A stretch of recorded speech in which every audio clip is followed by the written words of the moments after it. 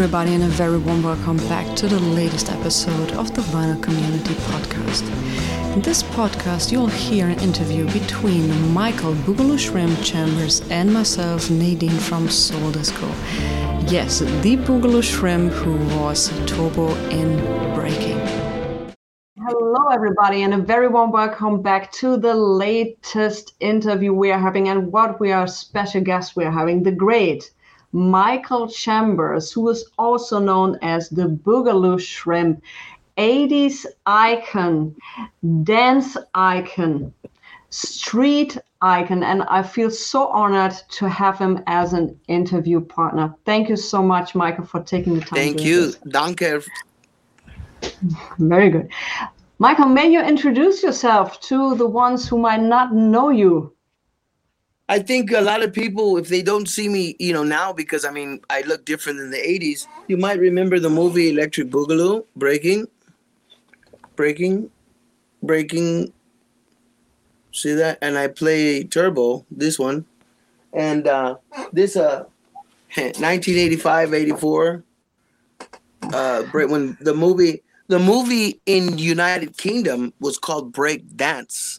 And Menachem Golan, Yoram Globus from Israel, they decided to make not a hip-hop movie, a dance musical, because it was distributed by MGM, which highlighted different styles, almost like Enter the Dragon or a martial arts movie. You have karate, taekwondo, and all.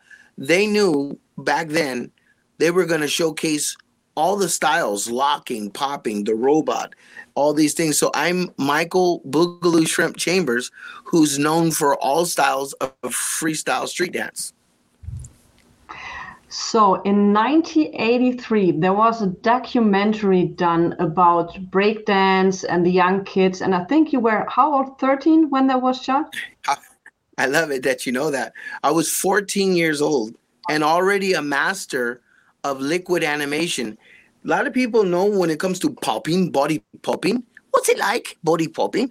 They know the robot, they know breakdance, but they don't really know my style that I created called liquid animation. The liquid was the smooth.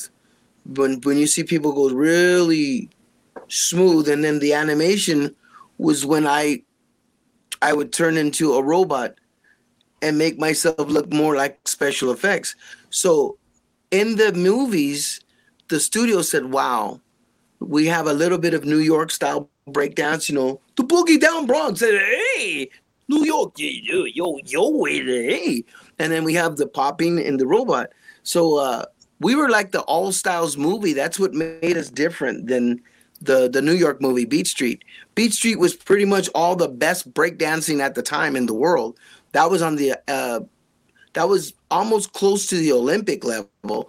But the studios, when they hired us, they said, wow, we got some guys from California who could break dance, robot, and do animation like Clash of the Titans. Matter of fact, I used to study robots in the toy store, like this guy. I would look at robots and how they move, and then pretty soon I would just practice. Like the lady from Chitty Chitty Bang Bang, turning around. I would pretend that I was mechanical. Spider-Man, everything that was science fiction or cartoon or Marvel, I got into that world, but had no idea when the music came on that whether it was Art of Noise or Kraftwerk, Trans, Euro, Express, whatever music I was moving to, I became this machine, and they caught it on the film Breaking and Breaking 2. So what I thought was really great, they shot this documentary and you see all these young kids and they could dance. It was unbelievable. I haven't seen that before, and I think many other people haven't. So this documentary was done, and how did the producers came and said, well, we need to make a movie out of this and we need these guys. Wasn't common to take ordinary guys. Let's go back to the beginning of the documentary. We were kids from all over. Picture this in your mind. Los Angeles, 1982, 81. Kids that did not want to join gangs. They had all this free time. What are we going to do? How are we going to make friends? There was no social network or no TikTok. So we would get out of our house and go to places where youth and the kids would meet, and where there was no fighting and no drugs. And sure enough, if you had a boombox like you see, this is from a book, Chris Dudley. This is the first book I was mentioned in. If you see this little kid, he's in a room, and while everything around him, the shooting, the police, he has a boombox. He has a poster of Breakin. See this poster? If you look, that's the Breakin poster. He's trying to learn how to be a choreographer or be the best dancer. So he's in his room. He made his room into a rehearsal hall. This is important because we were all, to get safe off the streets and not get in trouble, we made use of our room, practice. And if we were good, when we were out in the streets, that's our stage, that's our Broadway. So we were performing in front of tourists. You're performing, if you go on Hollywood Boulevard, people are going to see the stars or whatever and put some music on. Now the international tours, hey, what is this? So you have an international show right there. If you're good, they pay you some money, say, hey, and you get a clap. And so that documentary highlighted all the kids in LA that were doing that, challenging each other, battling, peaceful combat with dance moves. You know, battling means somebody's another dancer and you're another dancer from another town. To see who's better, I do one move and you do a move. And if your move's better than me, you win. You win according to the popularity of the clap of the streets. So that documentary was the best of the best, not martial arts, the best of all LA and surrounding counties. So at 14 years old, like Bruce Lee, Bruce Lee was like 12 years old. He was a master already. 14 years old, my skills were at the level of a master already, to where the studio said, wait a minute, we have all these other people, that this guy, Boogaloo Shrimp, he has different style. And I had a different style, and it shows in that documentary. I'm so glad that you brought it up, because that documentary was ran on a local news television show in Los Angeles. Once it went off the air, somehow or another, somebody got the archive footage or the reel, and somebody in Europe distributed it in Europe as an actual movie. I found that out from a musician, Egyptian Lover. Egyptian Lover's an underground 808 dance music producer and hip hop. He told me when he traveled in Europe with Africa Bambaataa and the Zulu Nation, he goes, hey, I went to a theater in the United Kingdom and we seen your movie. I'm like, what movie? He goes, the documentary. I was like, there is a God, because usually when you're trying to build an art, somebody has to be pioneers of the art. Like music, Jeff Beck, Eric Clapton, Cream, they helped build rock and roll. Chuck Berry, and the list goes on. So with dance, we got Soul Train, you had me, you had all these people in New York building hip-hop dance. So for that documentary to be in Europe, now these kids that are on TikTok or World of Dance, Justin, they view all this really cool stuff, they can actually go back and see the archive footage of the pioneers of robot street dance, and I'm in there at 14. That's a very important documentary. This was like LA's version of Wild Style, like the beginning of hip-hop dance. And it was so well done, and it's so authentic. And fortunately, this documentary is available on YouTube. And for everybody who's interested, I put the link down in the description. So that was great. So how did it happen? I might want to add one important thing to what you said about the quality. There was the TV show Martin Lawrence, a comedy guy. Hey, Gina, Martin. And it ran for several years here. The director, Topper Carew, of that television show, when he first started his career, he directed that documentary. Matter of fact, he directed that documentary, and it's interesting that you said it's so well done, because he went out to all these cities in Los Angeles, South Central, San Gabriel, Whittier, Pico Rivera, everywhere he could find dancers, and he brought the best of the best all together, and he interviewed us all, and he could tell back then who was a master and who was such a dancer. When you see this documentary, the only people who were qualified to teach were the ones who were interviewed. I was interviewed at 14 many times, and that's the first time people will see the original Radiotron. Radiotron was the club in LA that was under 21, no drinking. It was our safe zone. It was like a hip hop YMCA. The guy in Radiotron said, look, come to Los Angeles, no guns, no knives, no drugs. Come with peace and get ready to go and work out. And there's a rumor, I don't know how true it is. There's a rumor that when Madonna, the singer, express yourself, Madonna Ciccone. And Lord, Madonna was dating the DJ Jelly Bean Benitez and looking for music for a dance club. So when she would show up at this club that's in that documentary Radiotron off of 7th and Alvarado in LA, and she'd be right there with the DJ listening so that she can go in and record. And right after that time of this filming of this documentary that you're mentioning, Madonna's song, Everybody Come On Dance and Sing, you can hear it had club music.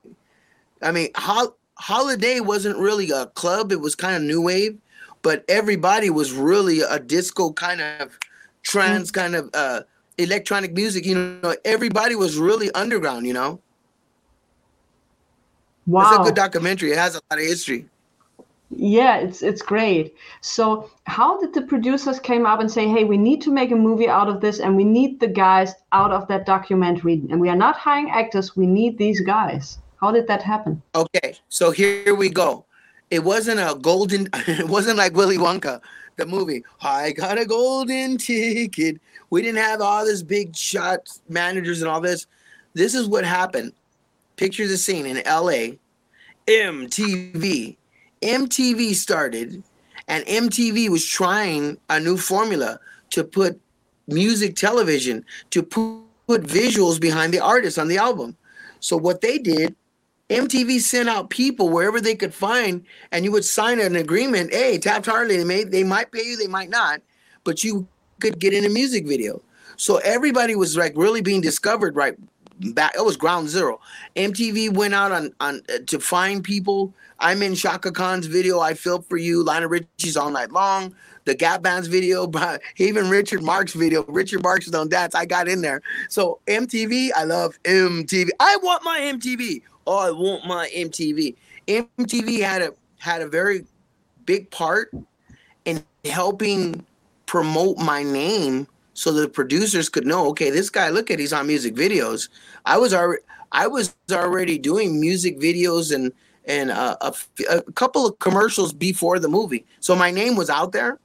And MTV, if you knew anything about MTV, it was 24/7. So if a video was in high rotation, people could keep seeing your video. So now you got famous on MTV. So I have to give MTV credit first because I did some early music videos, and so people knew, okay, there's some breakdancers or poppers. Who are they? So I was in the music videos first. But back to the late Shabadoo Quinones, who was a soul train dancer, who was with Tony Basil. Oh, Mickey, you're so fun. They had a group called the Lockers, and they were the first street dance performers that got a Screen Actors Guild card, joined the union after Actors Federation for Television and Radio Artists. So Tony Basil told me this. What they did was they went from the streets to the stage. So I came in the union, my union card at the time said I've been a member of the Screen Actors Guild since 1983. That kind of shows how I went from the streets to being a professional. My union card said member since 1983. So that being said, that number kind of shows why everything started happening that year. That year, I did this documentary you're talking about, worked with Michael Jackson, did the music video All Night Long with Lionel Richie and his tour. So all these things were happening, and it wasn't the movies yet. But to have all that background on my resume already, the producers of the Breakin movie, they were like, look, we got a script. Menachem Golan, they have in Israeli, they are from Israel, Shalom Toda, Mush Lechaim. He goes, we are doing movie, Canon Films, Delta Force, the hope we do big. He goes, I want to do this movie with the dance is so cool. Yes, we have to find the stars of this movie. They're looking for these people to do this thing, right? And so they sent people out to the neighborhoods of LA. I was actually at a competition with a very dangerous group. I say this very respectfully because just like martial arts, if you have a battle and your opponent's really good, or Chuck Norris, that's a dangerous guy, right? So I'm dancing against a guy. Look at my name, Boogaloo Shrimp. That's very small. So I'm dancing against a Samoan. He must have been about, well, for me, I look like Goliath. He must have been about 6'9", if not 5'9". He was huge and Samoan. And I'm dancing, challenging him. And I didn't realize if it had went sour, we would have really got beat down because there were gang members watching how we act. And so it was dangerous.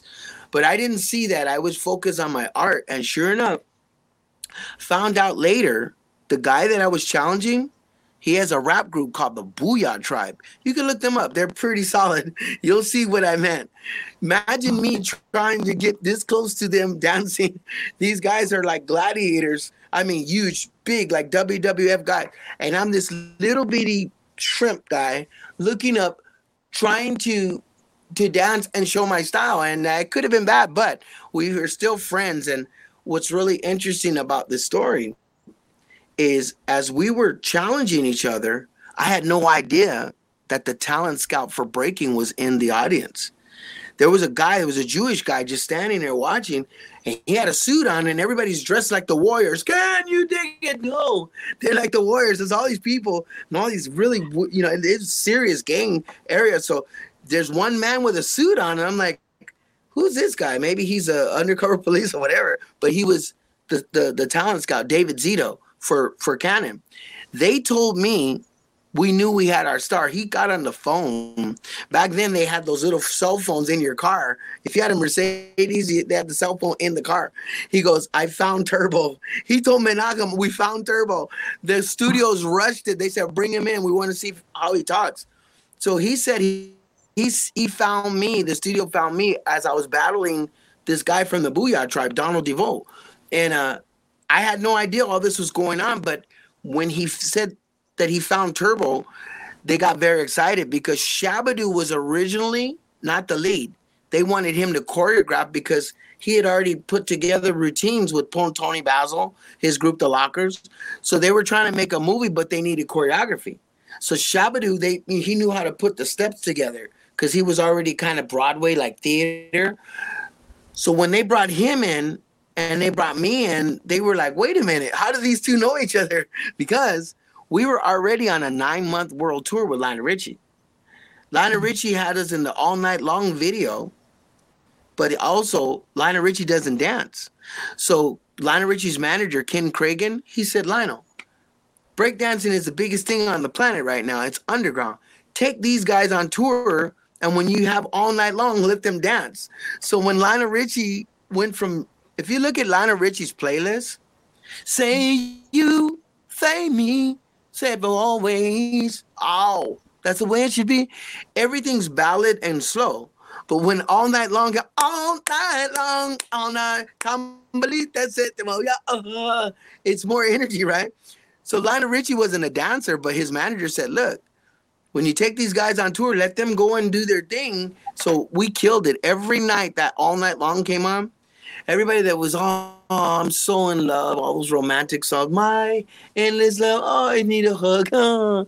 The thing is, the excitement was, oh, not now. Here we are. It's electric. Boogie, boogie, boogie. We brought the house down, and the papers internationally were like, wow, Lionel Richie's show is amazing. The best thing about that is the producers of the movie Breakin were like, these guys have a chemistry. Usually when you have two actors, they have to have chemistry and then you can film. So if you look at Breakin, Shabadoo's he's so cool. I'm too sexy for my car. Too sexy. He's a model. You know what? I'm gonna do my dance. You know, the girls are like, he's so cute. I like him. No, girls are like, he's so beautiful. I like him. And the other one, he's too funny. I like him too. He's making me laugh. So this is like a black African American version of Jerry Lewis and Dean Martin. Jerry Lewis was like the nutty professor slightly, and Dean Martin was like a whole lot very. The ladies said, I like Dean Martin. He's so cool. I like. So the studio said, wow, we got Jerry Lewis and Dean Martin. The little one is like kind of like Donald Duck. And then the other one is the girls that I like him. So it worked. So you mentioned shortly Michael Jackson. So from what I've read about you is that you taught Michael Jackson dance steps. Especially what's a little controversy is about the moonwalk. Who was the founder? Was it you? Let me clear this up again for the record. Thanks. Michael Jackson never gave an interview back then. If anybody goes back after Motown 25, which, remember I said I was on tour 9 months. 9 months is a long time with a Motown artist. Lionel Richie was with Motown with the Commodores. The Commodores, that's Motown, okay? So here's the scenario. I'm on tour with Lionel Richie for 9 months. A Motown artist. Also, Lionel Richie wrote, We Are the World, We Are the Children. Him and Michael wrote We Are the World. Here we go. So 1983, once again, there's a big deal, a lot of stuff going on. If stuff wasn't written down or archived, then people were like, I don't know, because there was nothing on paper. I can't find this book. Who are they? A lot of stuff got lost in translation because in real time, all this stuff was happening, but there was nobody to transcribe it. So here we go. Even after Motown 25, the paper said, this is sensational. When Michael did Billie Jean, when he did Billie Jean, the whole world, did you see his dance? Pippin, did you see what he did in London? Did you see what he was doing? He went backwards while the light's going forward. It's a travesty. Sister Homestead, what's it like? So the thing is, when the papers ran with it, somebody said, wow, he looks like he's walking on the moon. He's moonwalking. So the thing is, that once you put something in media, you know how it is. Paparazzi, paparazzi. Lady Gaga goes, paparazzi. Stephanie Germanotta, paparazzi. Damn, she loves you. They ran with it. We got a moonwalk. Michael Jackson, moonwalk. Everywhere. Moonwalk. It's just a moonwalk. The agents said moonwalk. They didn't really care about it. It's a moonwalk he was doing as Jackson's biggest thing in life. And everything was about sales and that word, not the facts. And Michael did not have time to write or do interviews. He didn't even give interviews. Thank you very much. I love you. Boom, gone. Everybody else did the talking. So while all that excitement was going on, one person said, I'm grabbing the credit because it's free enterprise. It's just like if you put something on social media. If you don't trademark it, somebody steals it. Now it's on a commercial. Jeffrey Daniels from Shalimar. Make that move right now, baby. All the love and you. Shalimar was a Soul Train group on Solar Records. The Soul Train. After they broke up, Howard Hewitt and Jody Watley went their way. Jeffrey Daniels was like, He was looking to reinvent himself. And he had a song called The Pop Along Kid on Shalimar's album. It went underground, but he was highlighting popping and what he did. He was the dancer of Shalimar. But once they broke up, people were like, okay, now what? He didn't wait. Once that Motown 25 thing happened, even though he was associated with the music business because he was already a singer and in that loop of just the elite singers, no singers, the thing is, nobody policed that. Nobody questioned it or even litigated. They said, okay, it must be true. So now, when Jeffrey Daniels went to Europe, Top of the Pops, on the BBC and Top of the Pops, the Hippodrome, he's in London. He called his style body popping, and he went over there to Europe, and everybody believed that he was the guy that created actually the dance popping, and he's Michael Jackson's teacher. Look at him. They believed it for a long time until we did our movie in 1984, and then we had a follow-up in 85. When I got to London, Top of the Pops, first thing they asked, we have this persistent question, who created Popin? Did you teach Michael? They weren't calling him Jacko. Did you teach Mr. Jackson? And if you did, what did you teach him? What did you do? And it's interesting because I never once said the moonwalk. I said a moonwalking combination, which was floating. If you look at the movie Breakin, even in my documentary, I always did a circular float and I mastered a combination, which was unheard of because you either have one step, just like martial arts, you have one kick or one round. That's what you're known for. I had a combination, so I went backwards and then in a circle motion. So I was kind of orbiting like NASA. I was orbiting and Michael took it. He was like, that's it. That wasn't even on Motown 25. But once again, even though we practiced together, there were no agents, there were no just Joe Jackson and his family. And it's interesting because while Michael Jackson was alive, he always thanked me. Even my autograph picture that he gave me, he said, thank you, you're a kind person. Because I never once asked for $1 million or all this money. I was not trying to reign in his spotlight. I understood he was a pop star, and I was honored out of all these people who tried to break that. He asked me to work with him and teach him. I mean, come on. That's like that scene in Forrest Gump when Elvis Presley tells Forrest, hey, how do you do that? I mean, come on now. Michael Jackson's, before he became the king of pop, here he is going, could you do that again? How do you do it? Can I just see it? Thank you. When I seen what he did with it, I was like, wow. I felt like Geppetto and Pinocchio. Geppetto's just this old man, but Pinocchio got all the glory, right? Michael was bigger than life, and everybody knew him for dance. And so I really feel that I had an honest position that only me, God, and real artists knew, but I didn't have to cash in like a slot machine on my student. The thing is, this man, if you really look at what I'm saying, in 1983, he wasn't dancing like he was in 1991. So that's a lot of years to learn and master your craft. So everybody's like, wow, moonwalk. He was on what's next. So we had a few sessions, and it shows in his dance because people were like, wow, by the time Bad came out, they're like, where's this coming from? And how did he get this snap? Michael was learning how to pop, which was the snap, without looking like Jeffrey Daniels, myself, or anybody else. So he had an internal, Michael had an interesting way of taking the pumping, and if he did it like a Bob Fosse or Fred Astaire kind of thing, he could snap. He was snapping. He was actually popping using jazz dance moves. If you really think about it, people know the popper or breakdance. Oh, that's popping or breakdance, right? Michael's like, okay, I jazz dance, but I'm going to make jazz popping. It's very true. If you look at him, he's like, he's popping to jazz. He created a dance with techniques, and it was always him. So I really honor that because nobody could look back and say, man, this guy, Turbo, he's always taking away from Michael. I never was guilty of that. Even when he passed away, the thing is, that's when a lot of people started saying, okay, you know what? The fans are mourning Michael Jackson. We need the truth from truths that we never heard.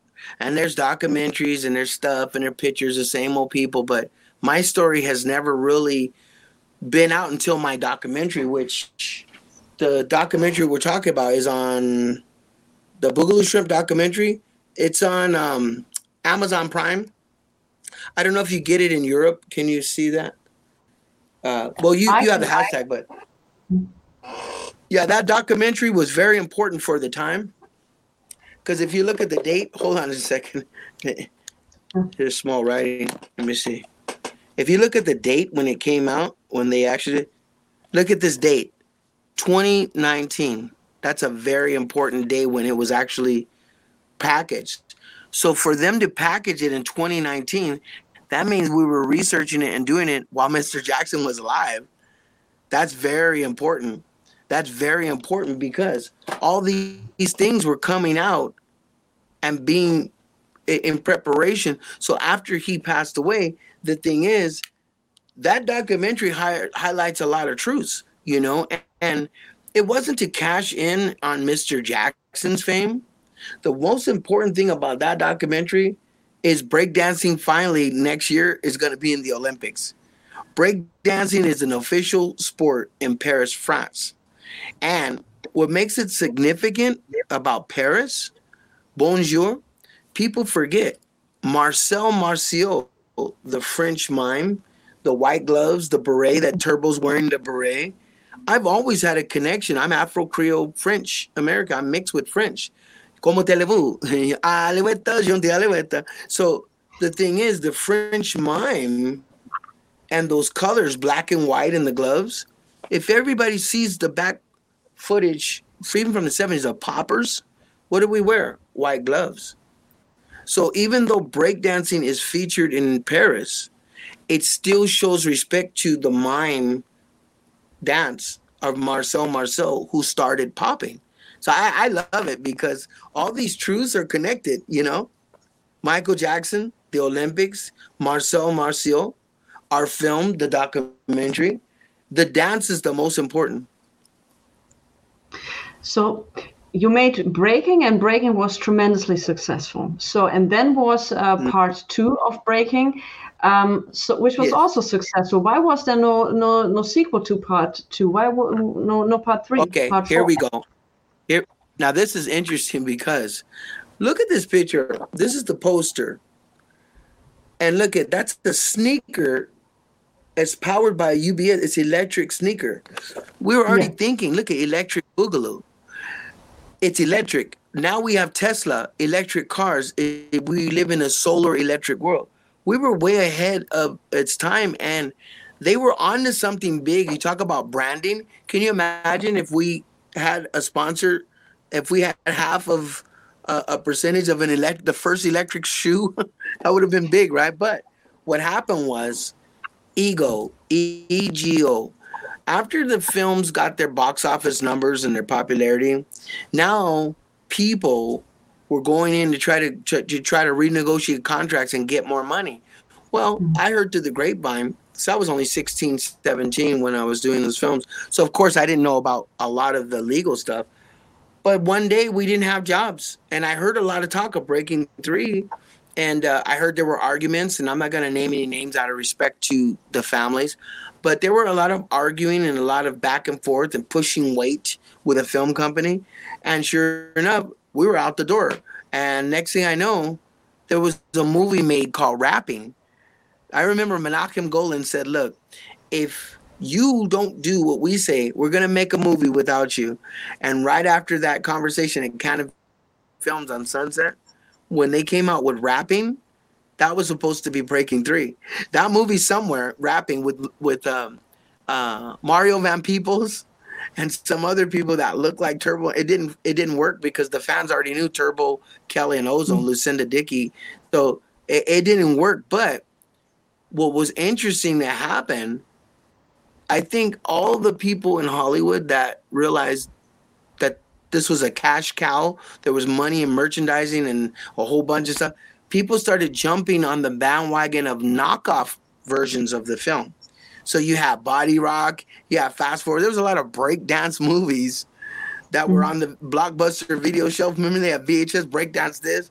The most hilarious thing is they were in a negotiation to try to get us to do the first instructional dance video. Like, people wanted to know, well, how do you dance like this? I think it's cool. And somehow or another, that negotiation didn't work. But guess what? There's a video of the actor, Alfonso Ribeiro, the tap dance kid. He's in a Pepsi commercial with Michael Jackson, right? He does America's Funniest Videos, but this is hilarious. They couldn't get us, and it didn't work with us. But there's a instructional video. Hi, I'm Alfonso Ribeiro. He's teaching breakdance. He's a breakdance expert. Matter of fact, Vin Diesel has an instructional from Fast and Furious. Vin Diesel's teaching breakdance.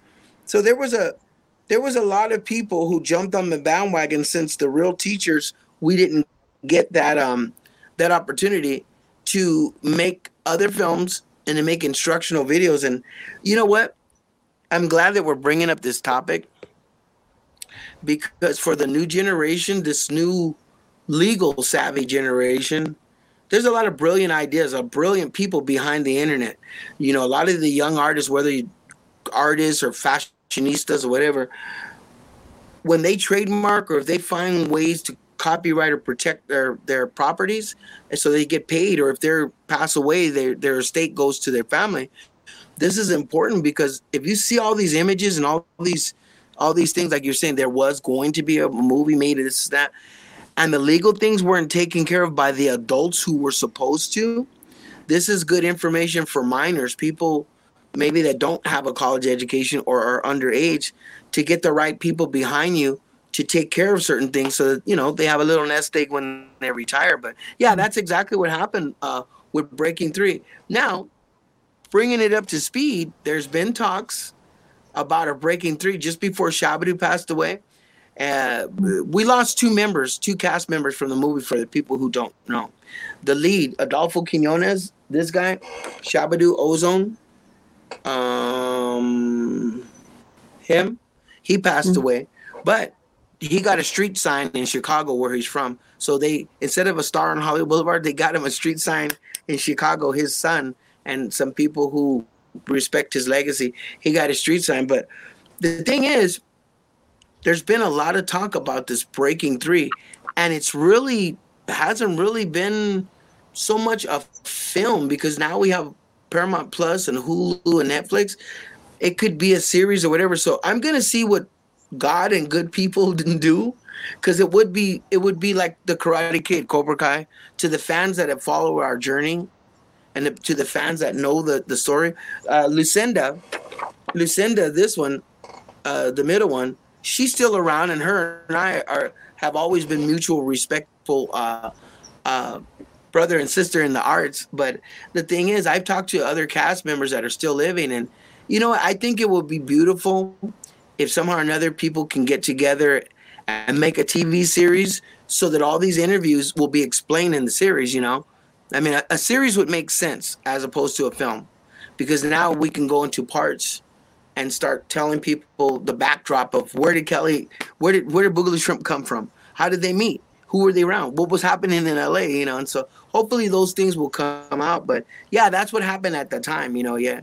That movie Rapping was made, but it was nothing compared to the authenticity of hip hop. So what did you do after Breaking 2? There's a gap. So the next thing we hear from is from 1989, where you worked with Michael Jackson on a Simpsons episode. So what happened? It's interesting that you said that, because in 1989, before I worked with him on The Simpsons, I was working with Paula Abdul. Paula Abdul and I had the same agent, Julie McDonald. And Paula Abdul, she heard that straight up, now tell me if you really want to love me forever. Oh. Once again, back to Michael Jackson's circle, because Paula Abdul was the Jacksons choreographer.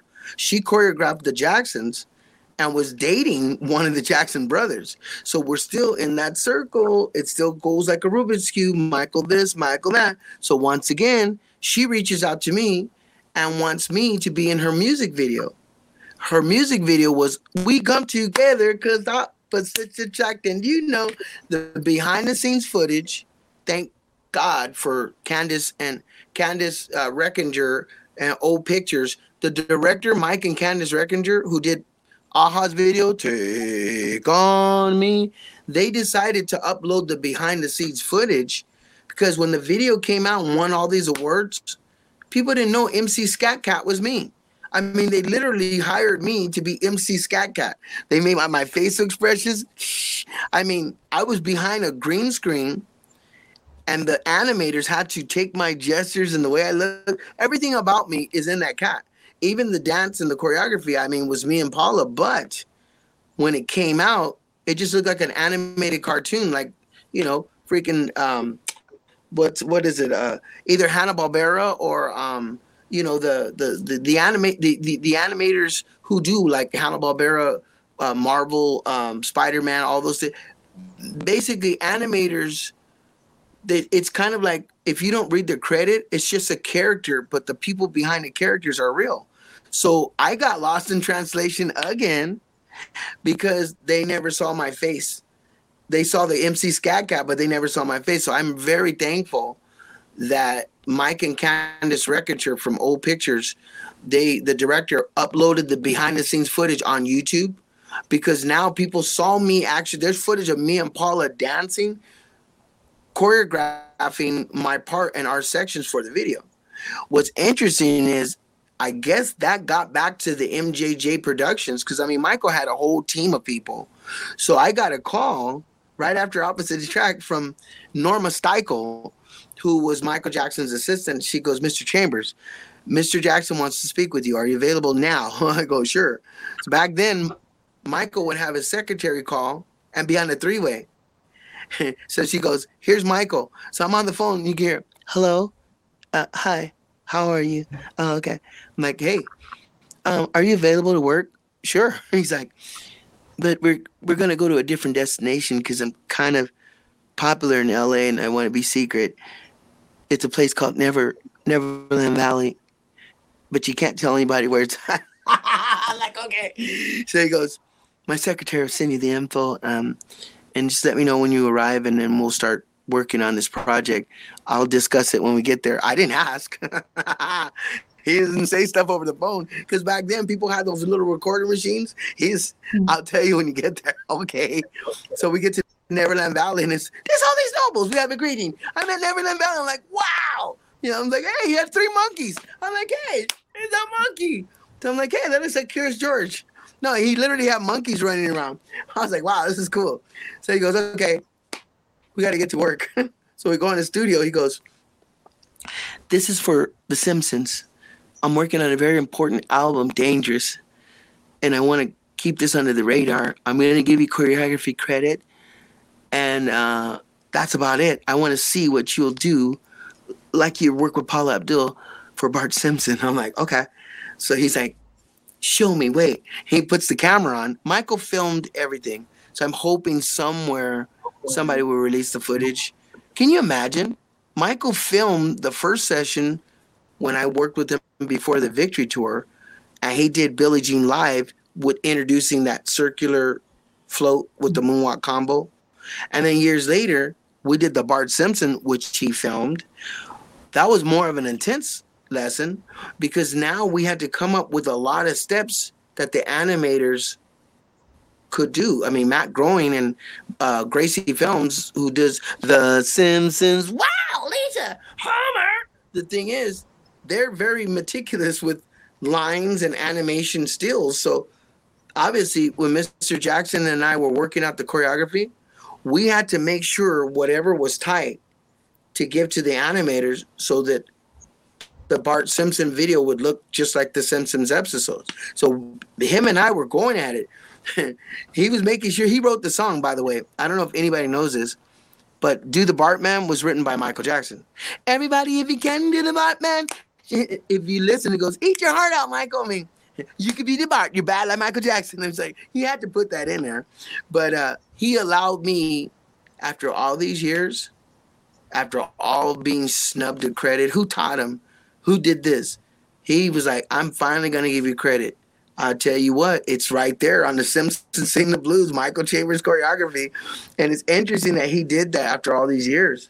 Because earlier in this, you were like, oh, well, there was a mystery. Jeffrey Daniels, who taught Michael?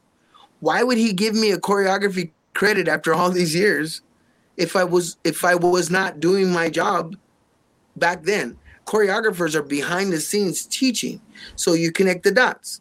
By him giving me that credit shows years of what I was always doing behind the scenes. Choreography is personal instruction and in instruction with many people, like a chorus line. But me and Michael first started one-on-one sessions. So if he wanted to learn something, a choreographer would teach him. So I was very delighted that I was alive and healthy enough to receive that, because people only want to hear what they want to hear, but the truth is really right in front of their face. I got the credit for the Bart Simpson, which means me and Michael behind the scenes had to work the steps out. I'm so glad that Michael put me down as the choreographer for that, because for his fans and the fans of dance, got to remember, we got MC Hammer, Kid and Play, all the great dancers, all the Paula Abdul, Janet Jackson, all these people who helped build dance to where it is now. I mean, fierce jazz dance, Tina Landon. I mean, dance has come a long way. When Mr. Jackson danced, he showed everybody you could use tap, you could use jazz, and you could use street dance and still look cool and dress nice. He was almost like I used to call him a black Liberace, because he was always shining. He presented street dance more shiny, you know. And so I'm glad that we're bringing up this to this new generation, especially internationally, because there's some brilliant artists. There's some brilliant artists that are still there in Europe, and people who have practiced and danced all their life. Now with the Olympics coming, hopefully, breakdancing will be showcased, but I'm looking at hopefully the robotic international challenge. There's a dancer right now. I don't know his name because I don't know how to read Russian. There's a Russian dancer who's a robot, master of robot.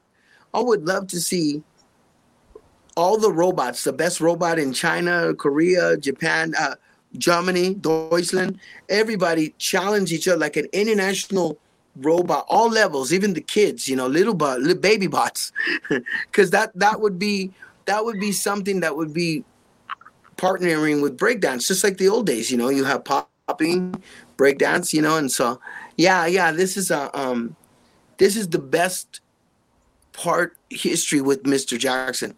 I never really liked all the controversy and all the, you know, the stuff in the papers, or we can read that bad all the time, but what's good is that we have this conversation about dance and art.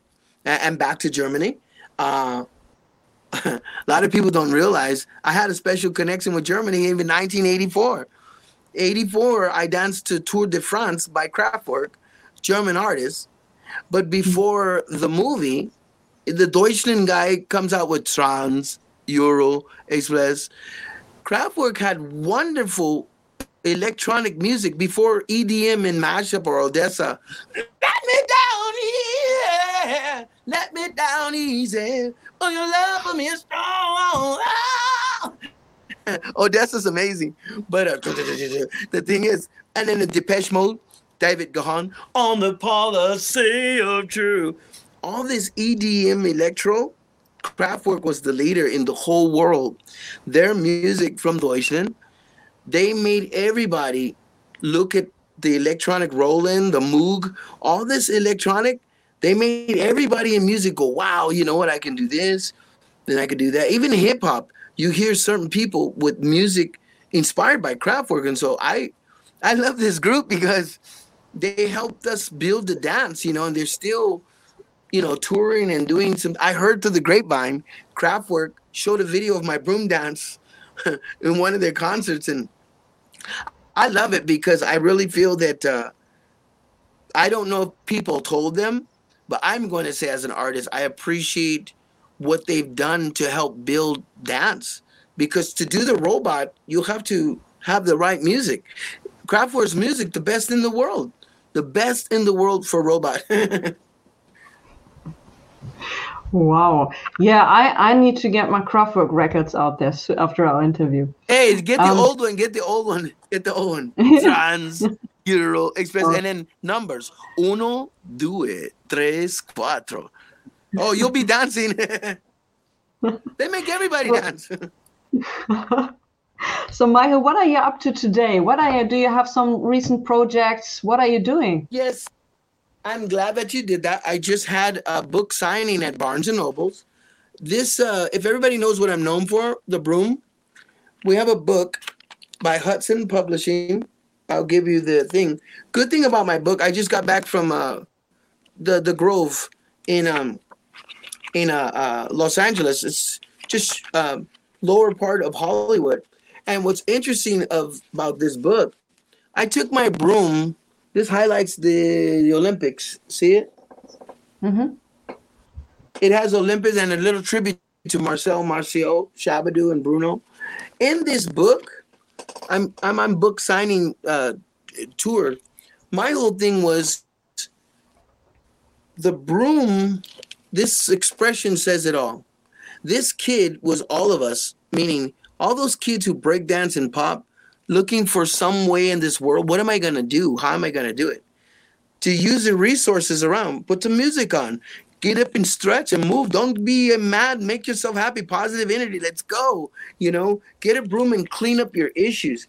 This clean sweep, I had to use this time of the COVID and everything to reinvent myself. And I was thinking, wow, a broom, what do? I clean. What do parents have? They have a... So I was like, wow, some people, they're like, I have some drug, I have this, or I'm drinking, I smoke.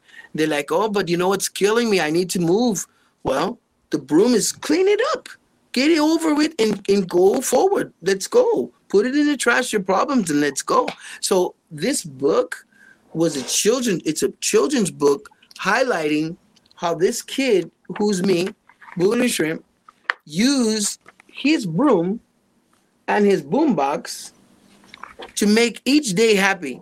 Maybe he doesn't have $1 million. Maybe he doesn't drive the best car in the Autobahn, Mercedes or the Deutschland car. He always goes, yeah. It's very true. BMW and Mercedes, the best. So he doesn't have the Deutschland car, but he has love in his heart and he wants to go. He wants to go, yeah. Yeah, oh, yeah, yeah. So he finds ways to make himself look good so he can go. So it's a very positive book. So I just got back from a book signing and I'm pushing this. I'm also doing, hold on just a second. I got a certificate recently. See this? See that? They're starting to do contests where people are being judged for all styles, popping, robot, and break. So I got a certificate from one event where I judged as a fair judge, a popping contest. So you know what? I'm a grandfather. I'm a family man. I'm just trying to pay my bills while we're having all this stuff in the world with God's help. And, I think as an educator, I got my endorsement from USC. Hold on. USC has invited me to speak on their campus more than 5 times. That's a big deal. That's a very prestigious college. I didn't speak on hip hop. I spoke at the Thornton Music School because the professors realized, wait a minute, this guy's like a walking Rolling Stone. He can tell everything with the fashion, what was happening back then, and the dance steps. So I spoke on a more bigger historic level for the students to turn in their papers. And so back to more of the explanation of what I'm doing now. This is what I want to be booked on. And this is how I'm trying to look for work like most people who are family people. I'm trying to be booked more on book tours so I can kind of, get this out there to the newer generation and do some meet and greet and explain my style and what's going on with dance. And also, too, the harmony. I mean, I think a lot of people missed it. Breaking and Breaking 2, this wasn't like the hip-hop movies. We're in L.A., but we dance with people from Israel. I mean, I'm doing music. I'm dancing to music from Deutschland. We have Filipino, Korean people in the movie. So this is kind of like an international movie, And I think for the young kids, it's important to break and highlight these things because maybe they have international around them, but they're not taking advantage of learning from each culture, Maybe this German person that could show them Bavarian food or something, Eat it! If you look back, how do you want the movies or the legacy of breaking your whole career, how do you want to be remembered? I think, you know what? I would like to be remembered like Bill Robertson, Sammy Davis, Gregory Hines, Fred Astaire, Bob Fosse, all the dancers in jazz and tap. They're all different, Nicholas Brothers, but they're known. I'll be okay with that because I'm a pioneer of dance, all styles street dance. And it's a very interesting thing. But my number one student, the guy that had this glove, for me, he's like the Bruce Lee of dance. So he's like the Bruce Lee of dance. And so I kind of like to be remembered as the guy who taught him. Oh, I have to show you.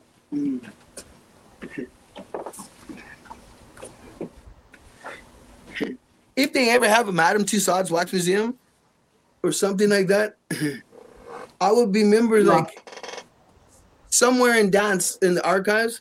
If I was at Madame Tussauds and they said like the museum, well, who is this? Hey, he that sweeps a lot. Hear ye. Who's this noble bloke? Ah, it is he that sweeps a lot. Look at his broom. Look at it. Look at his broom, Mommy. Pippin. He that sweeps a lot. Yeah. Oh. I could be somewhere in Buckingham. I mean, Madame Tussauds.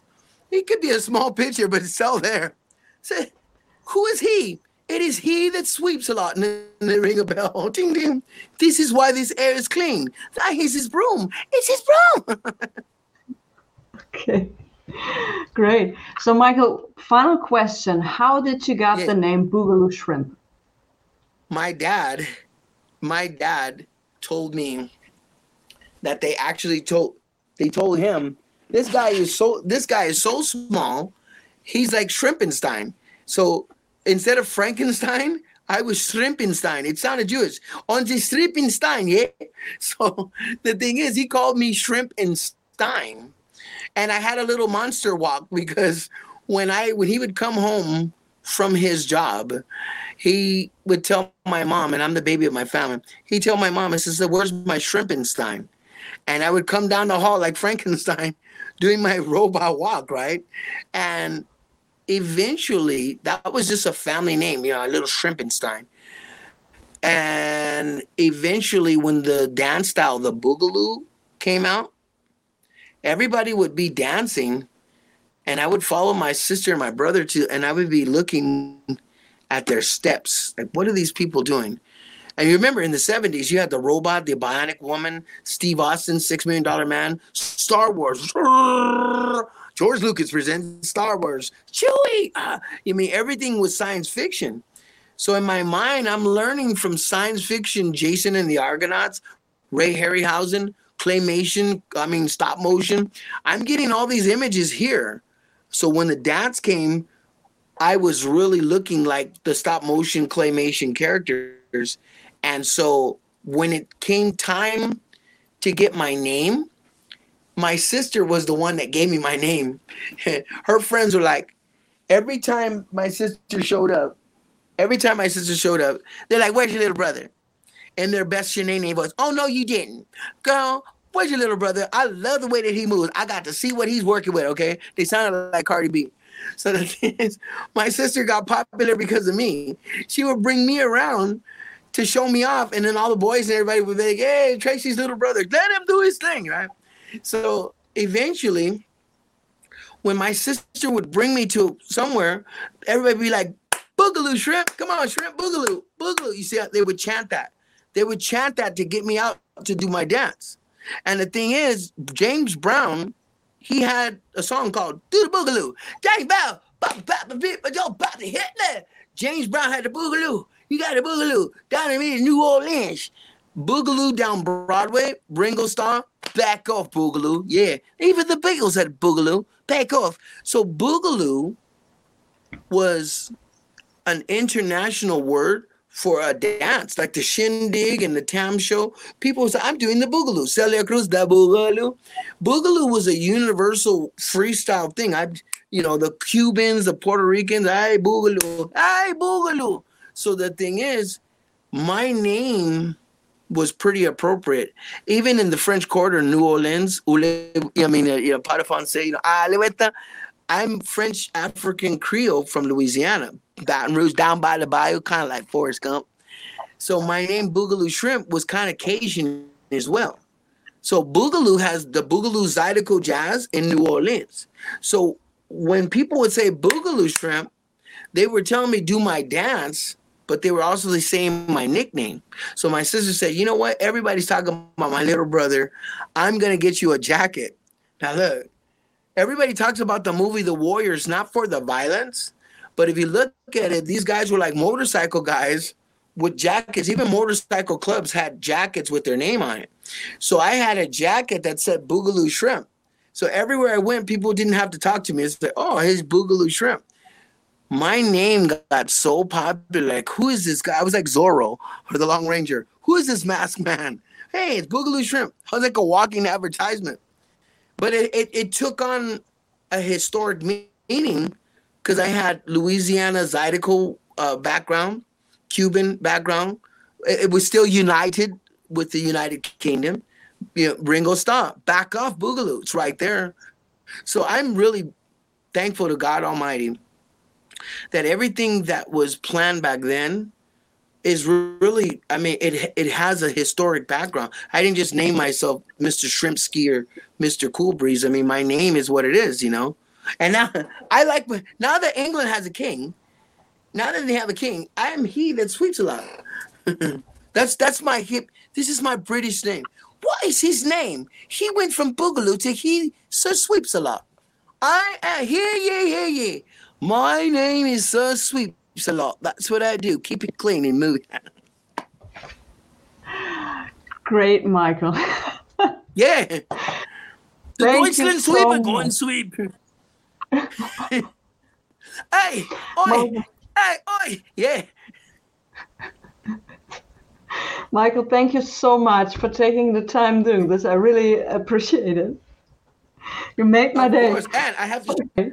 Michael, thank you so much for taking the time, for giving us the insight, for sharing all those precious memories. And I do hope. How can people get the book? If people want they to can order it on Amazon. You can order it. You can order it. You can order Hudson Publishing. See Hudson. Mm-hmm. Hudson Publishing, and I think you can order it on Amazon. I think if you go on Amazon or Hudson Publishing, you can order it. But okay, Michael, excuse me. But of course, yeah. So, Michael, thank you so much for this interview. I enjoyed it tremendously. Like I said, you made my day. Thank you so much. Oh, danke schön.